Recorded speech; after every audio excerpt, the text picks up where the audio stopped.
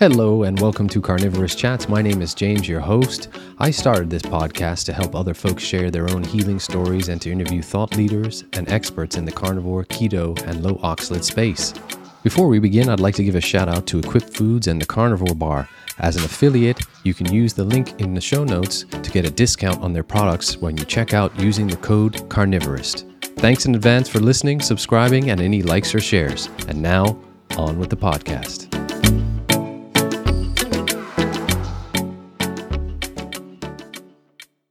Hello, everyone, and welcome to Carnivorous Chats. It's James, your host. It's season 3, folks, and it's the premiere, and I'm so happy to have today's guests along. We're going to get into the very fun, quote unquote, subject of oxalate toxicity dumping.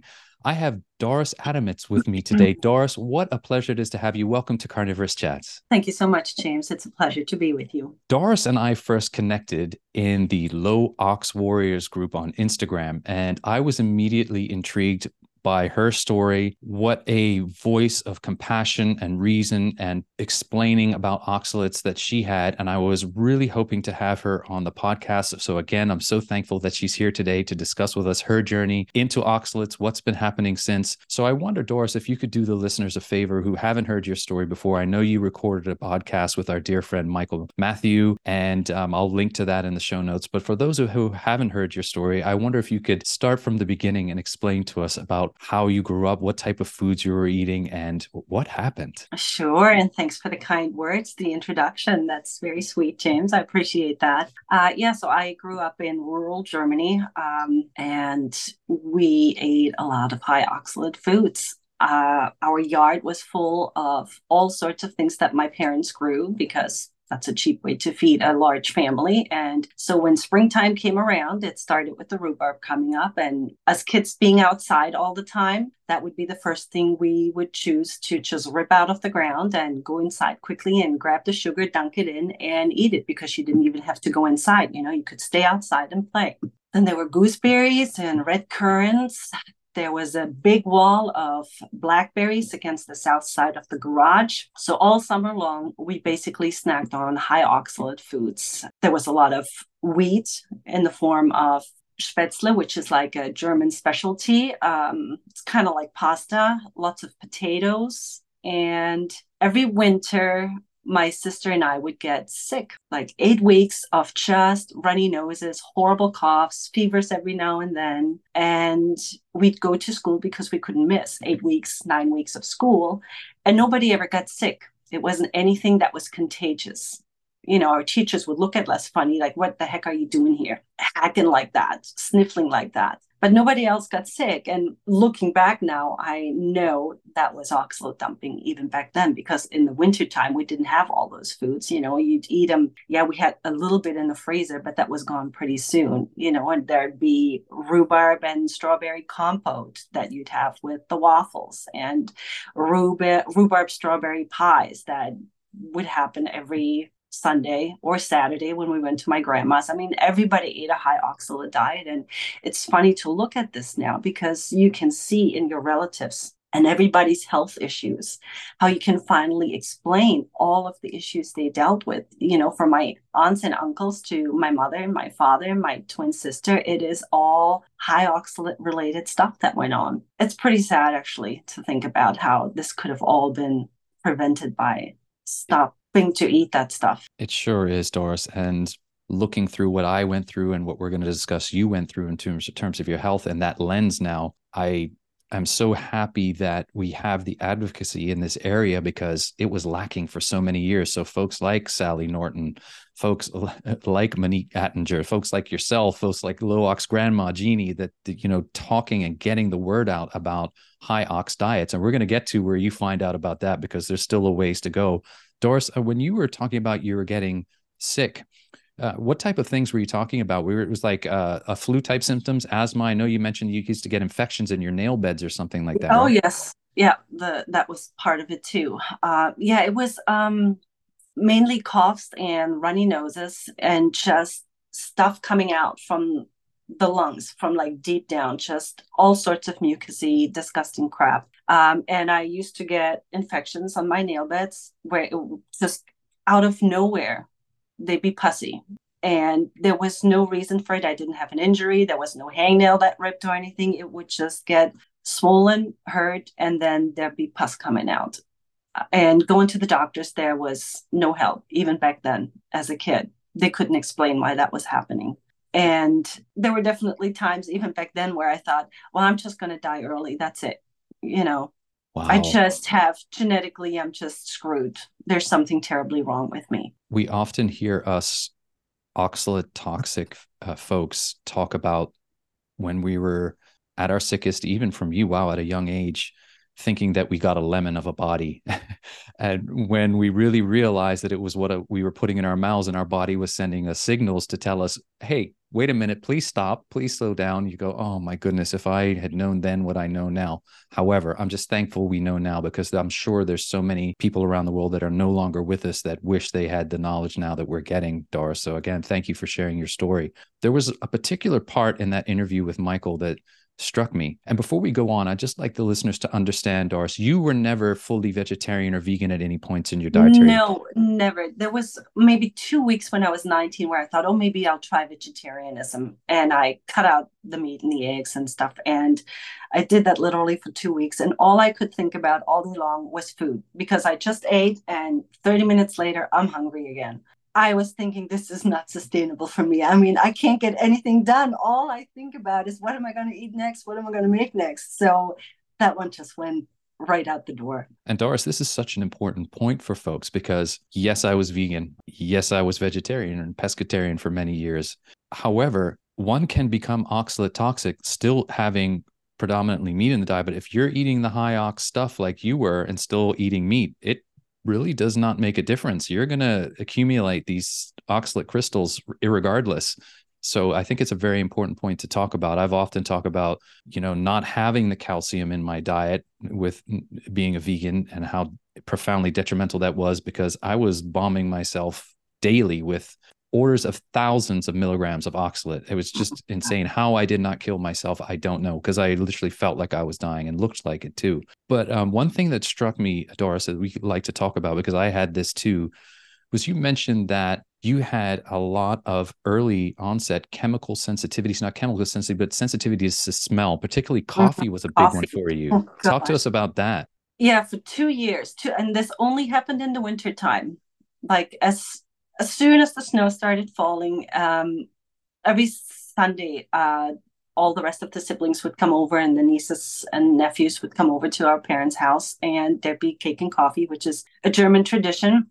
In the afternoon, around 3 o'clock, you have cake and coffee. And as soon as my mother would brew the coffee, I would have to hide out in my room, because I would start puking my guts out just from the smell of coffee, when I was like 12, 13 years old, those 2 years. Wow.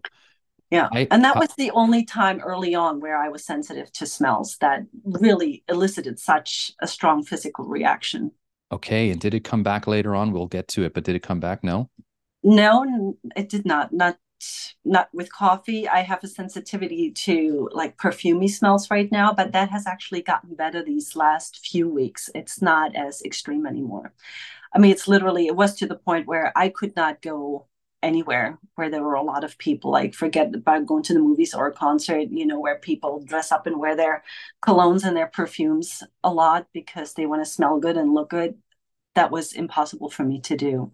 But it's really gotten better these last couple of weeks. So maybe that's got to do with my liver healing a little bit better. I don't know. I am so glad that it has, because I, again, can empathize with what you went through. I had never had sensitivities to scent, smells before in my life. When I was at my sickest, which was in early 2020, late 2019, I could not stand the smell of anything. If there was a candle in the room, if, like you said, there were people with colognes on, I would immediately get triggered by headaches, brain fog. I'd feel nauseous. It was really, really bad, to the point where I still now, even some detergents, like laundry detergent smells, Mhm. I can't do it. I have to have everything scent free Yeah. still, but I'm so, so much better. And it's what got me into dynamic neural retraining system by Annie Hopper, which is rewiring your brain, which helped a great deal in that regard. But looking back now, one of the first things I did, and we'll get into when you found Sally later on, but it was lowering the oxalates definitely assisted that. Would you agree with your? journey on that? It probably did. Yeah, no doubt about that. So as we move on in your journey, Doris, I found it interesting that in your teens, you developed Osgood-Schlatter syndrome. Now, a lot of listeners, again, it's in Michael's podcast, he does a good job of explaining what it is, but I wonder if you could tell folks what happened there and what it is and how that's going now for you. Yeah, that is something that happens in the teenage years as you are having growth spurts. And it is where in your knee, the doctor explained it to us that we're growing so fast that our bones can't keep up with the growth, or some bones can't keep up with it. And so the bone from like one of the shin bones gets pulled up, uh, and it just creates this big bump. And underneath that bump, there must have been some kind of liquid or something, because one of the girls in our class had it as well, and she had to have an operation. She had like a pus sac underneath that needed to be removed because there was an infection going on, which my sister and I, both who had it, thankfully never had to have done. But yeah, we were told it had to do with us growing too fast. And it was difficult because we were both into sports, playing volleyball, basketball, and it was really sensitive to touch. Now, when you play volleyball, you have to be on your knees all the time, and it would just get aggravated and get worse and worse until it was just really swollen and it was hard to bend the knee. And it's something that goes away if you are not moving too much, not doing too much quicker. So ours was hanging around for a good 2 years, I'd say. And the bump is still there. It's big, but I have not had any issues with it. Uh, yeah, maybe I want to say it stopped when I was 15, 16. The pain went away. But I didn't know until Michael mentioned it that that is also caused by oxalates, which of course now makes sense. That's why all the other kids who had major growth spurts didn't get that issue. And, it was just the 3 kids in the class who had a really high oxalate diet. So many things, as we've learned, haven't we, Doris, are tying back to our dietary high ox childhood choices. And out of interest, at this time, when you went to visit physicians regarding this or condition, what were you told to eat? Did you change your diet at all at that time? What were you eating in the teens? There were no dietary questions asked whatsoever. It was all about, this is, a growth spurt, and just keep on eating. Eat a lot because you're a growing person and you need the nutrients. But there was no, what are you eating?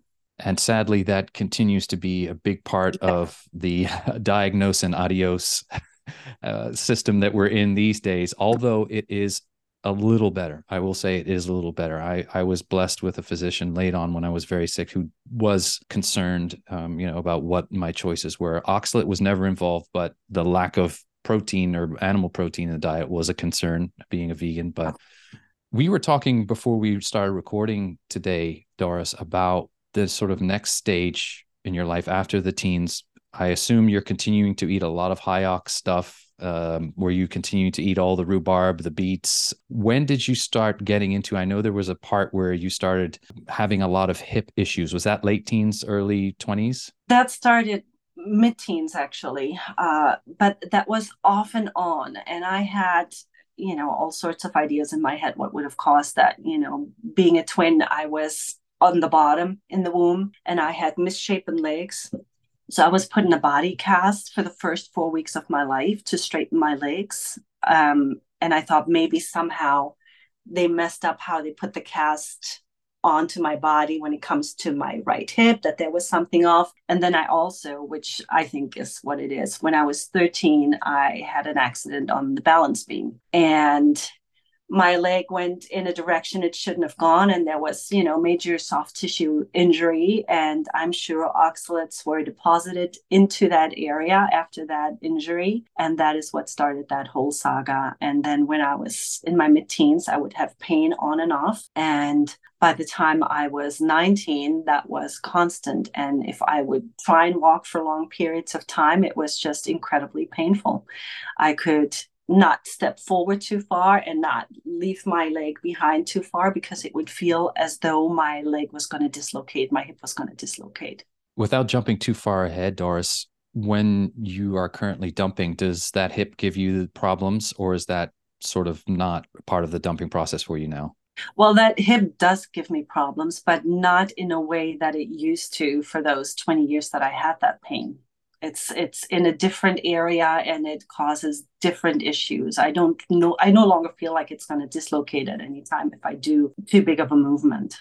So, Doris, when you were seeing the people about your hip, what did they say to you? What did they tell you was wrong? I'm smiling because I can only imagine. They couldn't find anything wrong with it. I don't know how many times I've gone to Kaiser because it was worst after I moved to the United States, and then I got Kaiser Permanente, and I was like, there's something wrong with this hip. There's got to be something in there that is grinding or something. I don't know. And I would go every 2 months when I felt, okay, this is really bad right now. I can barely walk. Somehow somebody has got to see something on an x-ray and nothing was ever found. No, it looks completely fine. There's nothing wrong with it. We can't see anything wrong. Then you feel like a dang hypochondriac because you're over there every 2 months asking for an x-ray because you're sure your hip is about to fall out and your leg's just going to be behind you and nothing, absolutely nothing. And I just figured, you know what, I'm just going to be a person who's going to need an early hip replacement. And that's that. Oh,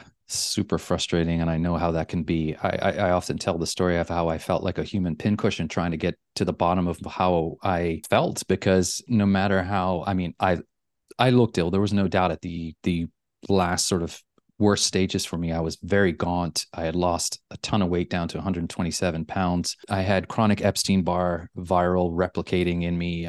So Oh, my immune system was shot. It was no fun. I had what my doctor thought was colitis, of course. Anyway, I say that all to say that it was very frustrating because no matter how many tests they did, they came back inconclusive. And as we're going to talk about in a little bit, it took what I put in my mouth, changing that to overcome everything, almost absolutely everything. So Doris, then what's next for you? You've got these hip problems. You're still on the diet that's definitely high oxalate, albeit yeah. you're including the meats. Where did you turn next? What was that when you were frustrated? You weren't getting the answers that you needed. What happened? Oh, I just lived with that hip pain for 20 years because there was nothing else I could do, right? So, but then I got to a certain age where I thought, okay, you know what? I don't want to end up like my parents. I don't want to have these issues. So let me start to eat healthier. And I started to include more greens into my diet, which, was just super helpful. And I started fermenting, doing a lot of sauerkraut and beet kvass, and started doing kombucha, which is very healthy, right? It's all probiotic, and I double fermented that with elderberry syrup. And if it's a good thing, then more of a good thing is better, as we all make those mistakes. And at first, I felt great, the first year, because I had cut out, well, I should go back to the hip thing because I had cut out all sugar, right? Because I thought, well, maybe that was the culprit. We all know sugar is bad for us. And having grown up in Germany and constantly getting candy from all your relatives, you eat a lot of that. So after I cut that out, that also included a lot of chocolate covered nuts that I had been eating, peanuts, almonds. And that is when my hip pain went away after 20 years. Like, it was completely gone. I no longer needed a scooter to get around. I could walk the dog for miles, no problem, no pain, no issues. And I thought, well, it was the sugar. And it felt great for a year. And then I started having other issues. And I thought, okay, I'll drink more of the kombucha. I'll eat more of the sauerkraut. I'll have more of the beet kvass. And next thing I know, I found myself in the hospital with toxic hepatitis, autoimmune hepatitis. And so my liver was failing. And I thought I was going to die. I was so weak. Just getting out of bed to take a shower exhausted me for the rest of the day. I stopped eating and drinking because when you have hepatitis, you have absolutely no appetite. And that might have saved my life, because had I continued to eat and drink what I was doing, it probably would have killed me. And I think that's the body's way of making sure you don't eat, that you can actually heal some of that stuff or stop the onslaught of poison that is coming into your body that is killing you. And I did get better and I got past that, but that was a really scary time. I can only imagine, Doris. And again, just thinking back to my own story and laying there, again, fatigued.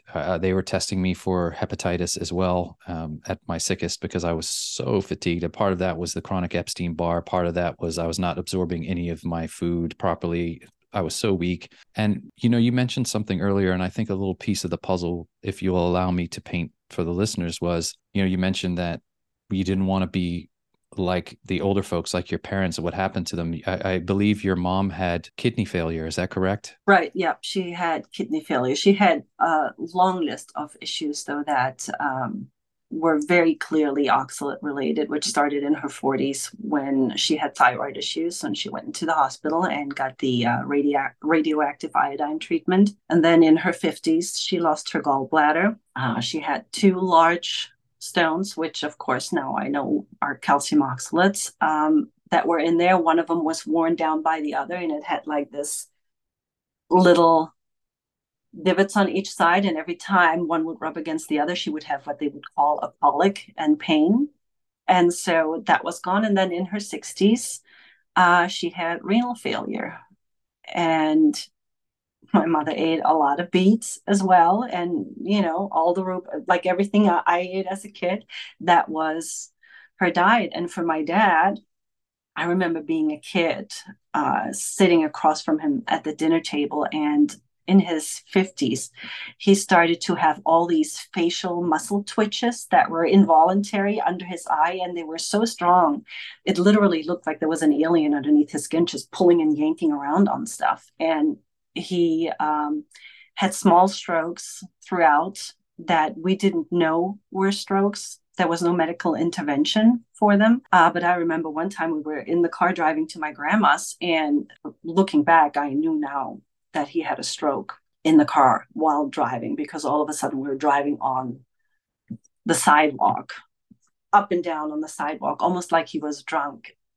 And then it stopped and it was fine. And we didn't know what had happened. And we went on, and he went on with his day, like completely normal. But then he had a really massive stroke when he was 66. And that was all oxalate related stuff. He had a pacemaker when he was 54, which I'm sure was due to the oxalate high diet. And then my sister, mental illness throughout her whole life, basically, from her early teens on, diagnosed with everything from schizophrenia to clinical depression to bipolar, and on all sorts of medication and antipsychotics for basically her whole adult life, nothing of which ever helped. And nobody ever mentions diet with anything. You said something with Michael that struck me. You said that you were trying to be healthy but nearly killed yourself, and that's exactly what I did the vegan diet for all the right reasons, and I was making these decisions based on what I thought was right, blending up spinach with almond milk, adding turmeric because it's anti-inflammatory. And Doris, you and I'm shivering now actually thinking about it. You and I share the same scary thoughts about chia seeds, and chia seeds, what they did to not only my digestion, caused a blockage in me because I was literally putting cupfuls, like 2 or 3 cupfuls of chia seeds in these smoothies. Never did that much. I had a few tablespoons in my kefir chia pudding every morning, which I loved, with blueberries. Oh my gosh, it was so good. It was delicious. Again, listening to the interview with Michael, I'm so sorry to have heard about your sister. I know it impacted you greatly. I don't, unless you want to discuss further, I'll just say that I'm very sorry. It had a, huge impact, as it would on anyone in their lives. And I'm sorry to hear what she went through during her life. COVID then hit. This is about the same time frame that I was very sick when COVID hit and could not find answers because it was COVID and our hospital was locked down and all these things. So what happened to you then after that, Doris? I'm even nervous to ask. Yeah. So the COVID thing, that's when I really started where my health fell apart. And I don't know if part of all this whole oxalate stuff has to do with, could I have eaten more oxalates and not had any reaction had I not been so stressed about so many things? I don't know how trauma affects a person, you know, because I felt great up until, I mean, even once I've gotten out of the hepatitis, I felt fairly great again. And then when COVID hit and I was home, even though I've been told, don't worry about your job, don't worry about how many months you need to stay home, we're going to pay you. I shouldn't have been stressed. But at the same time, my sister got her cancer diagnosis and I couldn't travel.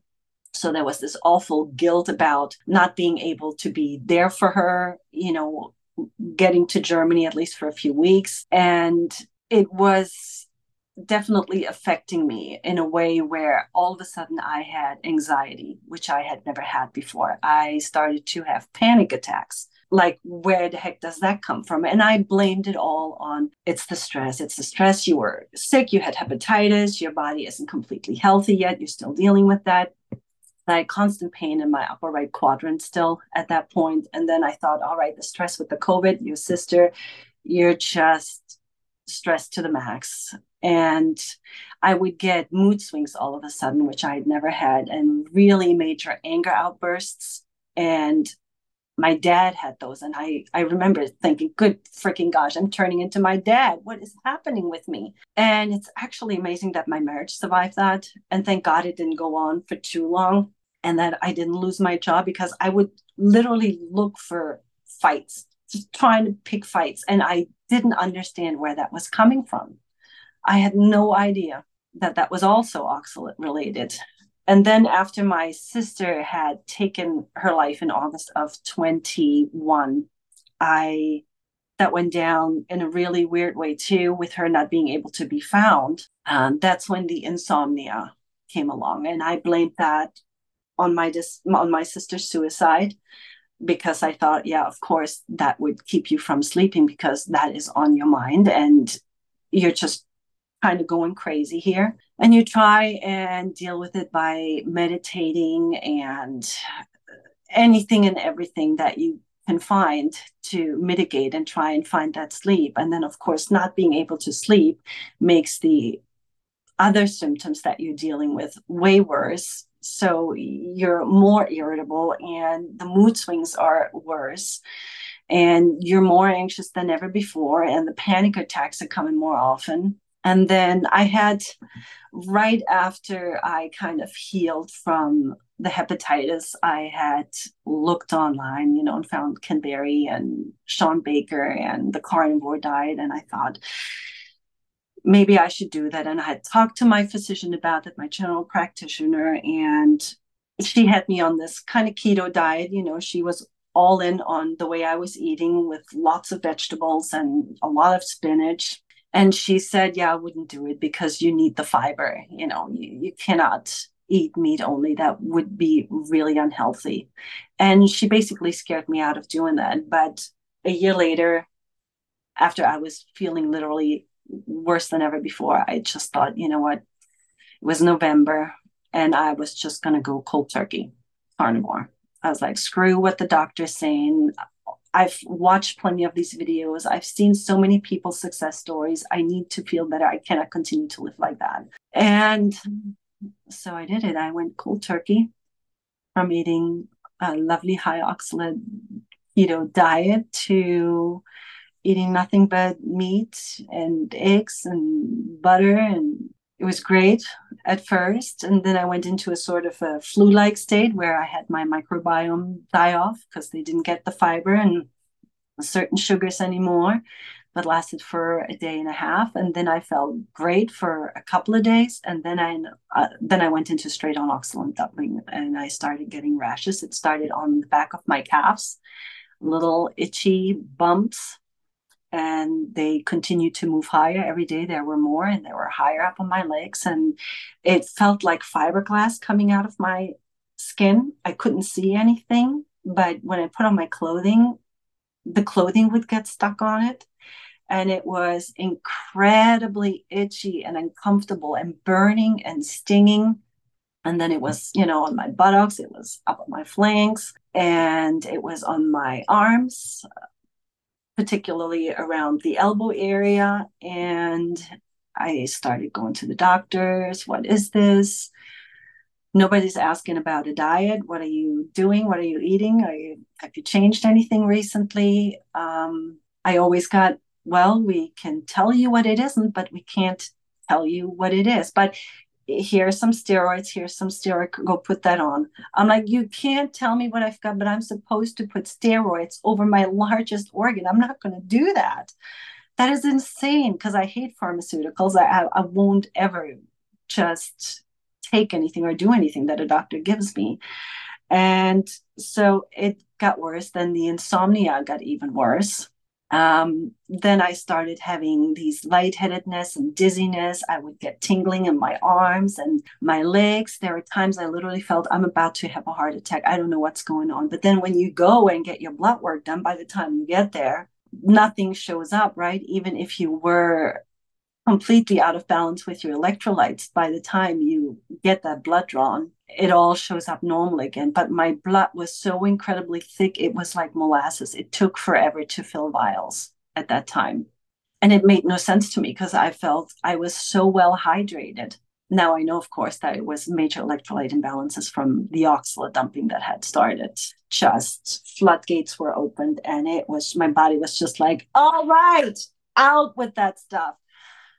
And I couldn't sleep anyway. So I was online basically all night trying to figure out what in the name of Christmas Eve is wrong with me because I wasn't getting any help from the doctors I saw, and I went from my GP to dermatologist to a couple of different doctors, none of which could tell me what was going on. I don't know. At some point, I put in something like crystals or needles coming out of my body, and somehow I got to Sally K. Norton's website, and it was like the blinders fell off my eyes. I realized that, oh my gosh, I bet you this is it.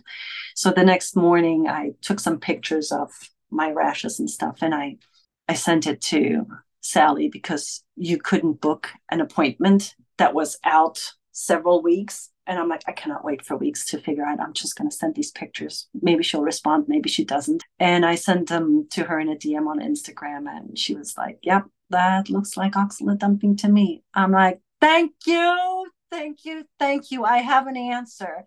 And then I just plowed through her stuff, anything I could find to figure out until I could get an appointment how to help myself. And it's been uphill from there. Doris, I said it before we started recording. It was the same thing for me. I was like, I went carnivore. Did you go cold turkey too, just from one to the other? I didn't. What happened with me was I found Sally, thankfully, at the time that I did, because I was literally thinking I wasn't going to be around much longer. And I typed in good old Google, and I typed something along the lines of can plants be harmful? And I came across Sally's YouTube presentation, Lost Seasonality and the Overconsumption of Plants. And that caused my rabbit hole into everything. And I went down that rabbit hole. I binged every single podcast that she had ever appeared on till that point. People like Carnivore Cast. I think she was on Carnivore Yogi, who's Sarah Kleiner Wellness now. And she was on Dr. Saladino's early. I listened to all of that stuff. And then I found the carnivore diet and I thought, there's no oxalates in meat. I am going to just eat meat only. And I did it. I went cold turkey after that. I did low ox to start, and I started to feel better. And us men, we can be really stubborn. I went full throttle. Let's go. I'm just going to go cold turkey carnivore and see how I do. And like you, but for me, my honeymoon period was about 3 months. I felt like better than my old self in years for those first 3 months. I had the little keto flu like you, where I felt kind of crummy, where my microbiome changed too. My stools were inconsistent for a few weeks. But after that, I was like, all right, I feel great. And then the third month happened and kaboom, I started dumping like crazy. Like you, I reached out to Sally online. I'm like, I found her, and like you, I prayed that she would have the time to respond, and God bless her, she did. I was like, Sally, what's happening? What's going on? She's like, hey, cowboy, what are you doing here? You need to slow down a little. Add some oxalate foods back in. Since then, I've chose blueberries as my only thing that I have that's sort of outside. That's what I do too. Yeah, and we're going to get into the other things, but thank goodness for Sally K. Norton and the others, Monique Attinger and her stuff. She was also very helpful and instrumental early on because I joined the Trying Low Oxalate groups on Facebook as well early on, and she was very kind. I mentioned to her to message me once or twice early on in my journey. But the things we learn, oh my goodness, Doris.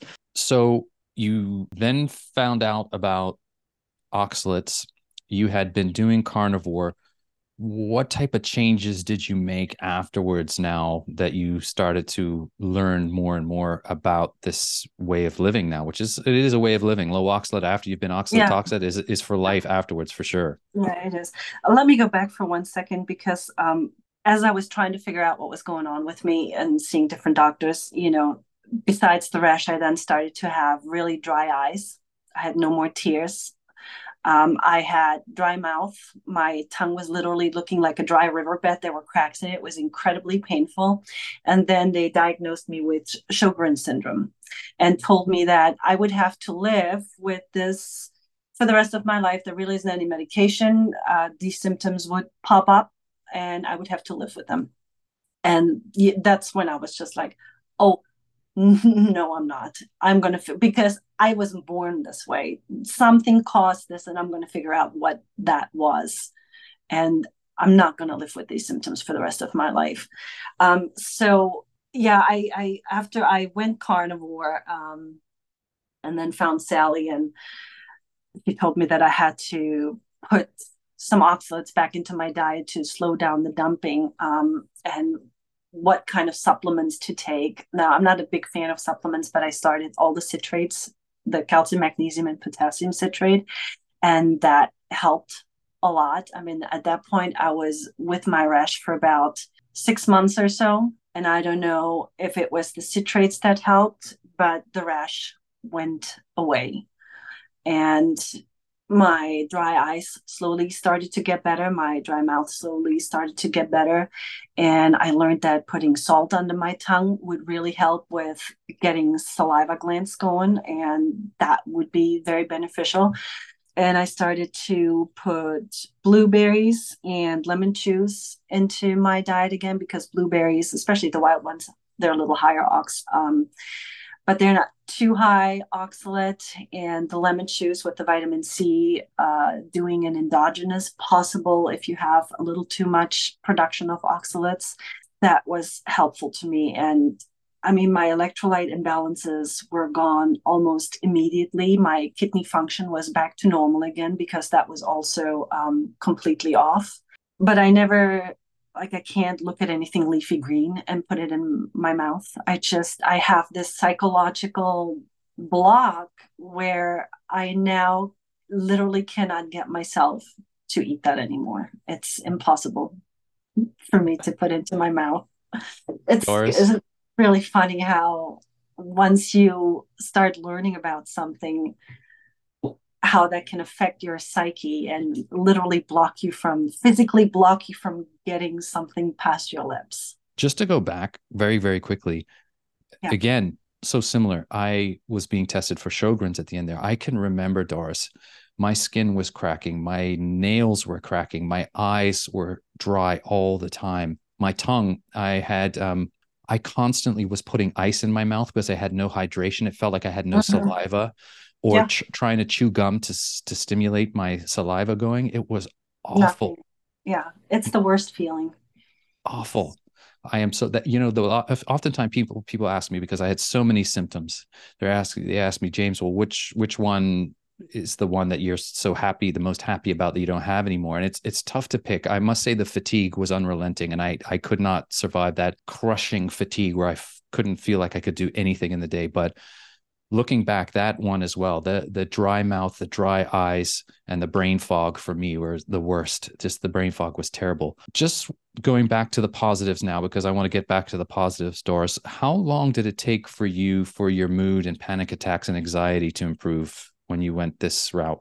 Incredibly fast. That was the few things that when just I it was almost like the flip of a switch. I was sleeping immediately again. And once you're sleeping, everything else kind of fell into place very quickly. I mean, that literally a couple of weeks tops.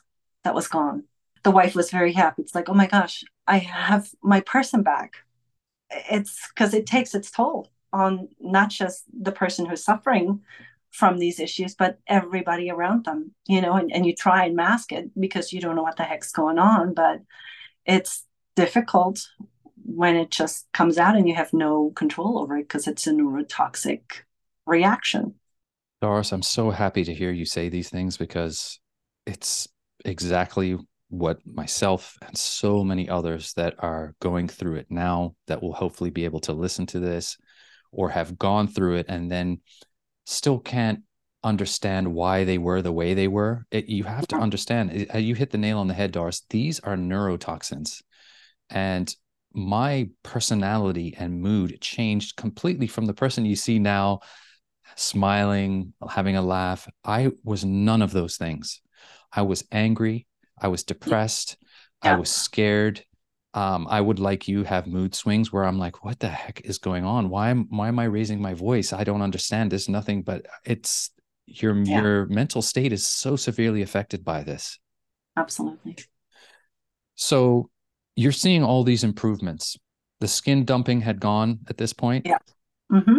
Yeah. Um, And then I had 3 beautiful months where I felt awesome, like all summer last year. I felt great. I felt fantastic. And I thought, could I be done with this? Am I done?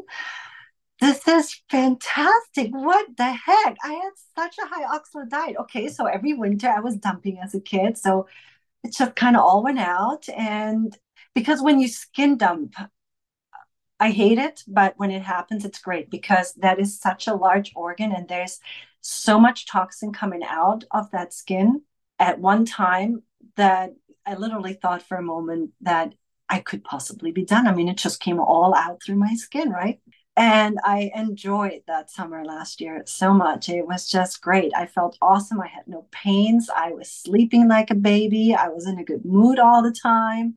And then fall came and the dumping came back. I had the skin dumping again, though I have to say, if it was at an 8 or 9 the first time around, now I'm at a 3 or 4. It was completely manageable. It wasn't nearly as bad, and it didn't come with all the other mood swing and insomnia issues. It was really mild compared to the first time around.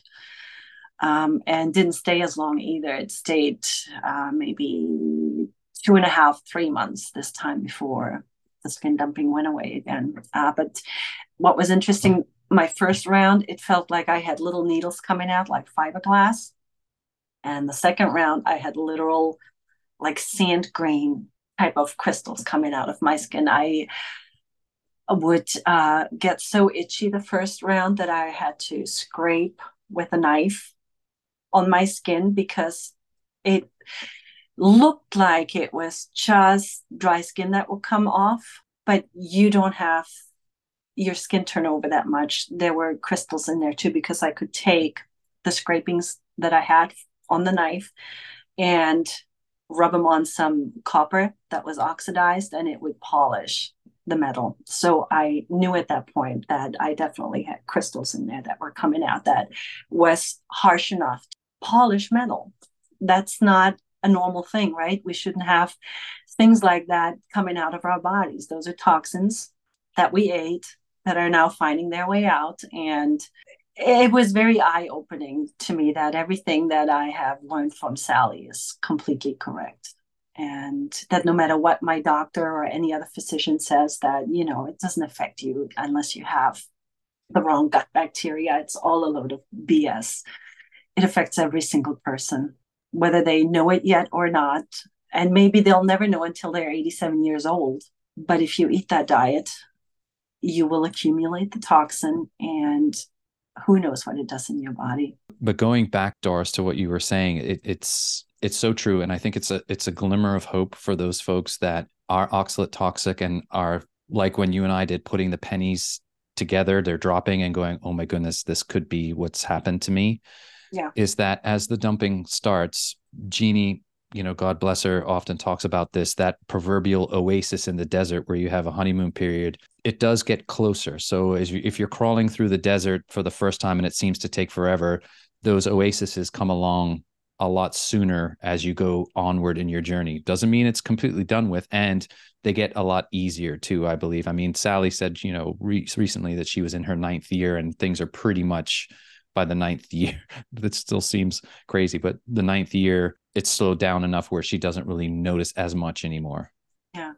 Well, I mean, it's easy to say, right? Well, I want this to be gone right now. The moment I go carnivore, I mean, I've eaten high oxalates for 5 decades. I can't expect it to be over in 5 days as much as I would like it to be. I think I'm lucky that I went into dumping right away, because I believe for those people who don't go into dumping or clearing right away, that maybe there's a problem with malnutrition more so than anything else, and their bodies just aren't able to do it. So I'm very grateful that I started this right away, because for me, it gives me hope that my body is strong enough to do it. But yeah, it's difficult when you're in that harsh dumping cycle to wrap your mind around all the symptoms and problems you don't have anymore, when you're dumping so hard that you just don't see the light at the end of the tunnel.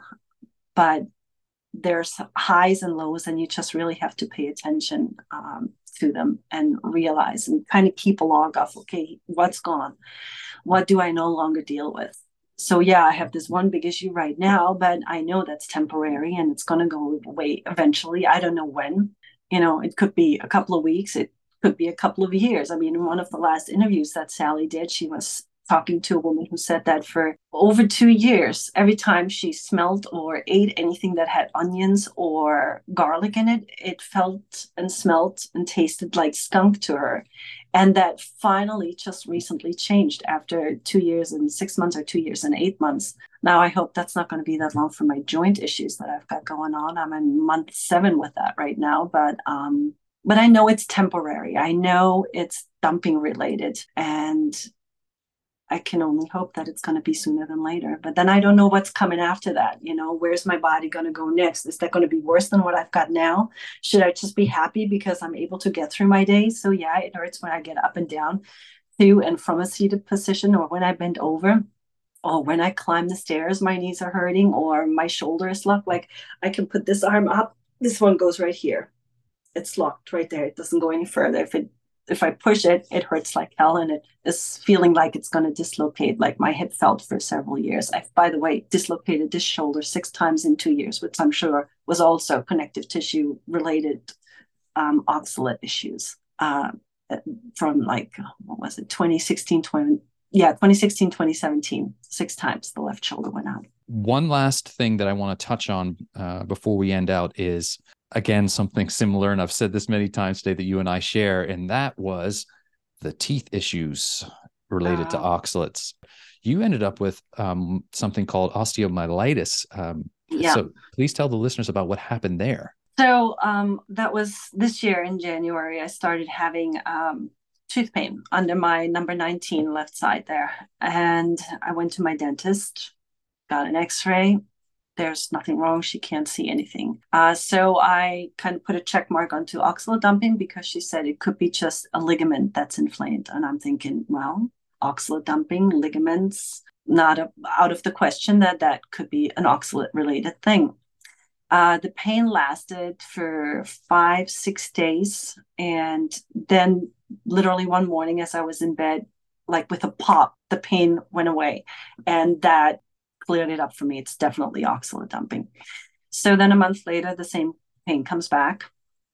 This time I don't call my dentist. I don't go see her, because I'm figuring, okay, another little round of oxalate dumping from that area. No problem. If it gets worse, maybe I'll give her a call. 7 days later, it's gone. Then March comes, and I get the same pain. Actually, that's not true. I don't get any pain. I'm brushing my teeth, flossing one night, and I notice there's a bump on the side of that number 19. So I call my dentist on Tuesday morning. They're closed on Mondays. Hey, remember that tooth I came in for? You took the x-ray where I had the pain. There's a bump now. I'm having an abscess that is coming.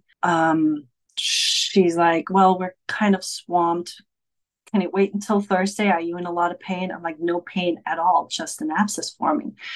So then by Wednesday, the abscess is really big and there's a couple of dots, and, I push on it and there's, sorry, gross pus coming out. But then it looks normal again. I go see my dentist the next day and she thinks, yeah, I don't know what's going on there. I mean, clearly there's an abscess.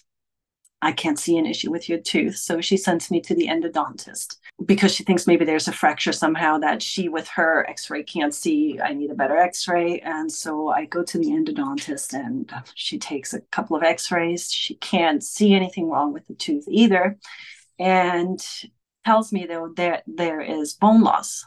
Like if this is your root, right in between the roots of the tooth, there is bone loss. And she can't explain why, because there is nothing she can see in the tooth that there is an issue. Like, no, you don't need a crown. I don't understand. Well, what do I do?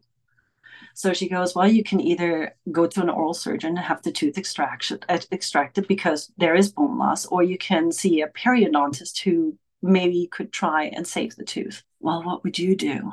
I don't know what to do. You say there's nothing wrong with my tooth. I don't want to go to an oral surgeon and lose a tooth. I'm 54 years old. I shouldn't be losing teeth. And she goes, why don't you take the weekend to think it over and then call me on Monday and let me know what you want to do.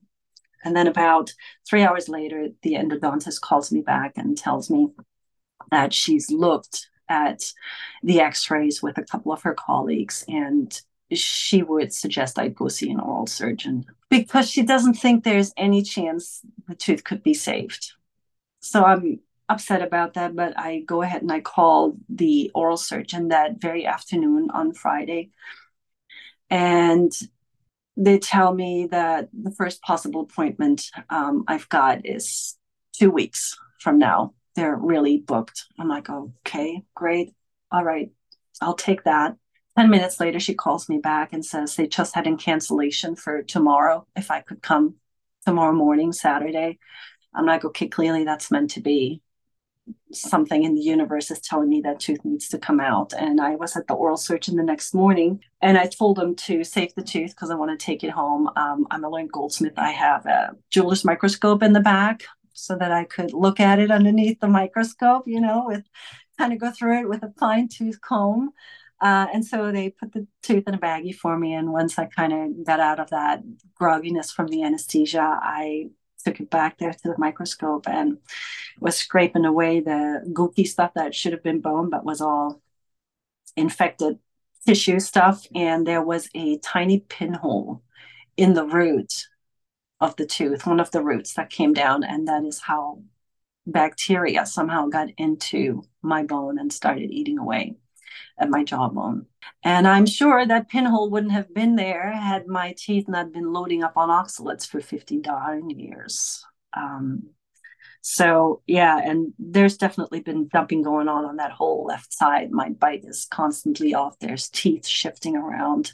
And I'm constantly at the dentist making sure that nothing else is happening there. But yeah, that's all thanks to the oxalates.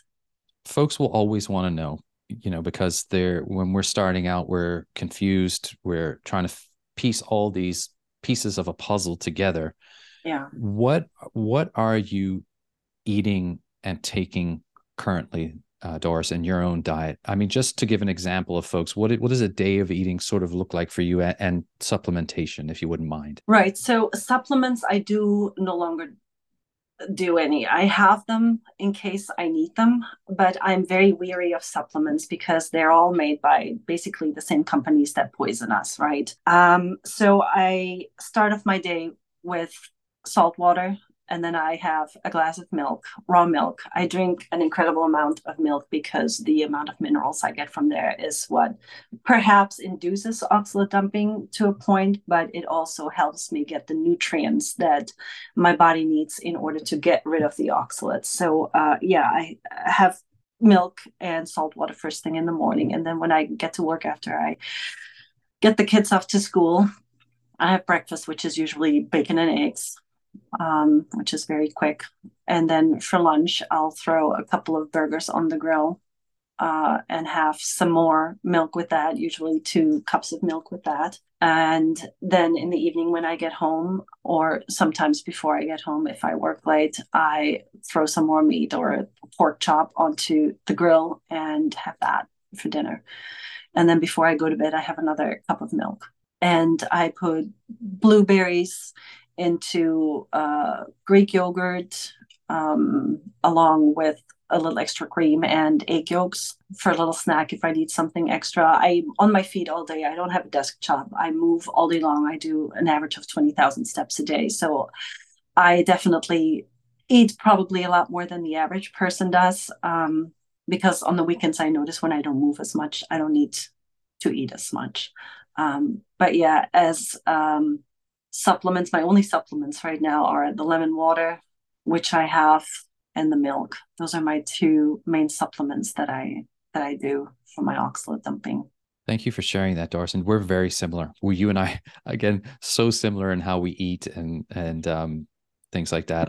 As I mentioned, I take the sea salt. I do the hot lemon water first thing in the morning, and then I have my breakfast, which is usually 2 burger patties, some raw cheese, and 3 eggs. And then lunchtime is again more burger patties, and then in the evening it's a grill with a steak. Yeah, I put pictures. People can see them on my Yeah. Instagram if they Yeah. follow me. Last question: how for you do you know what is your signs that a dump is on its way or about to start? Well, unfortunately, my dumps last for months. I've been in this last dump for 7 months, and for me, it's easy to tell my urine is bubbly in the morning when I get up, which tells me that clearly my body's been working hard last night, and then it gets better throughout the day, and then in the evening, it's bubbly one more time. So I know as long as I have that going on, I'm still in the dump. And right now, since mid-February, I've been in this joint issue dump, which is arthritis. And I've looked into, okay, could it be the dairy? I cut out the dairy forcefully while we were on our vacation because I couldn't get raw milk in Idaho or Montana or in Wyoming, though I've tried, but couldn't locate it. And so I had 2 weeks where I felt the worst I felt in a while during this dump period, where I couldn't sleep again. The joint pain was so bad I could barely move. Like big hikes were completely out of the question because I was in so much joint pain. And there was another thing going on. I should probably go into that because maybe somebody else might have that issue. I had some kind of lining shed in my body that came out through my urine. There were literally white chunks that were like feathers in water floating around, which was, I don't know whether it was a bladder lining or whether it came from my kidneys, but something came out that would have 2 years ago freaked me out, running screaming to my doctor, I'm dying, I'm dying. Now I was just like, okay, oxalate dumping is the weirdest thing. And since there was no pain or blood involved, I didn't even bother to go to the doctor because more than likely they just shrug their shoulders. We don't know what this is. But that lasted 3 days. And so once we got back and I was able to have the milk again, I immediately felt better. So I know that my joint issue is not from like a dairy or an egg allergy all of a sudden. It is the dumping that is going on right now. And I had also issues in my joint thumb, and that lasted 3 weeks only. And that is completely gone. So I know bigger joints, longer issues. But yeah, my dumps last many months before they're over. And the pee is the best way for me to tell that, yeah, I'm still in it. This is still going on. And of course, I feel it because my joints feel like crap. I really appreciate you taking the time out today to sit and chat and share your story. It is super inspiring and hopeful for people. And with that being said, what advice or words of encouragement could you give to folks, Doris, that are deducing that they may have an oxalate toxicity problem and are just beginning on this journey, or maybe in the throes of the dumping and ready to give up? What would you say? I would say your first defense is to go get Toxic Superfoods by Sally K. Norton. Get that book while it's still on the market before they take it off because it goes against all medical advice, and learn about what oxalates are and how they can affect you. And then try and figure out how you've lived the last decades that you've been alive and what you've been eating and if that could be it. And if so, just follow the advice, take out your oxalate really slowly. Don't go cold turkey and induce dumping like we did, because even though many symptoms disappear very quickly, others pop up that you've never had, and they're no fun to deal with either, especially for older people. I'd say if you're over 60, go extremely slow. Look at what you're eating daily and take your highest oxalate food and just take that out for 6 months before you touch anything else, and replace that one with a good quality carnivore food. Don't substitute spinach for nuts or anything like that. And then in 6 months' time, do another one. Take another one of your high oxalate foods out, get rid of the potatoes or whatever it is that is your next food that you eat a lot of, that is in the plant variety of highly toxic foods. Doris, thank you so much again for spending the time with me today. We appreciate you, and just keep doing what you're doing. Get out there, advocate, share your story. It's a powerful one. I know this is going to help somebody out there, and I just want to wish you the very best, and please stay in touch. Thank you so much. Thank you very much, James. Appreciate it. And that's a wrap on this episode of Carnivorist Chats. If you've made it this far, I want to say thank you for listening, and also thank you in advance for liking, subscribing, or sharing this episode. Thanks again to Equip Foods, Carnivore Snacks, and the Carnivore Bar. Don't forget to check the link in the show notes to get a discount on their products. Until the next time, be well.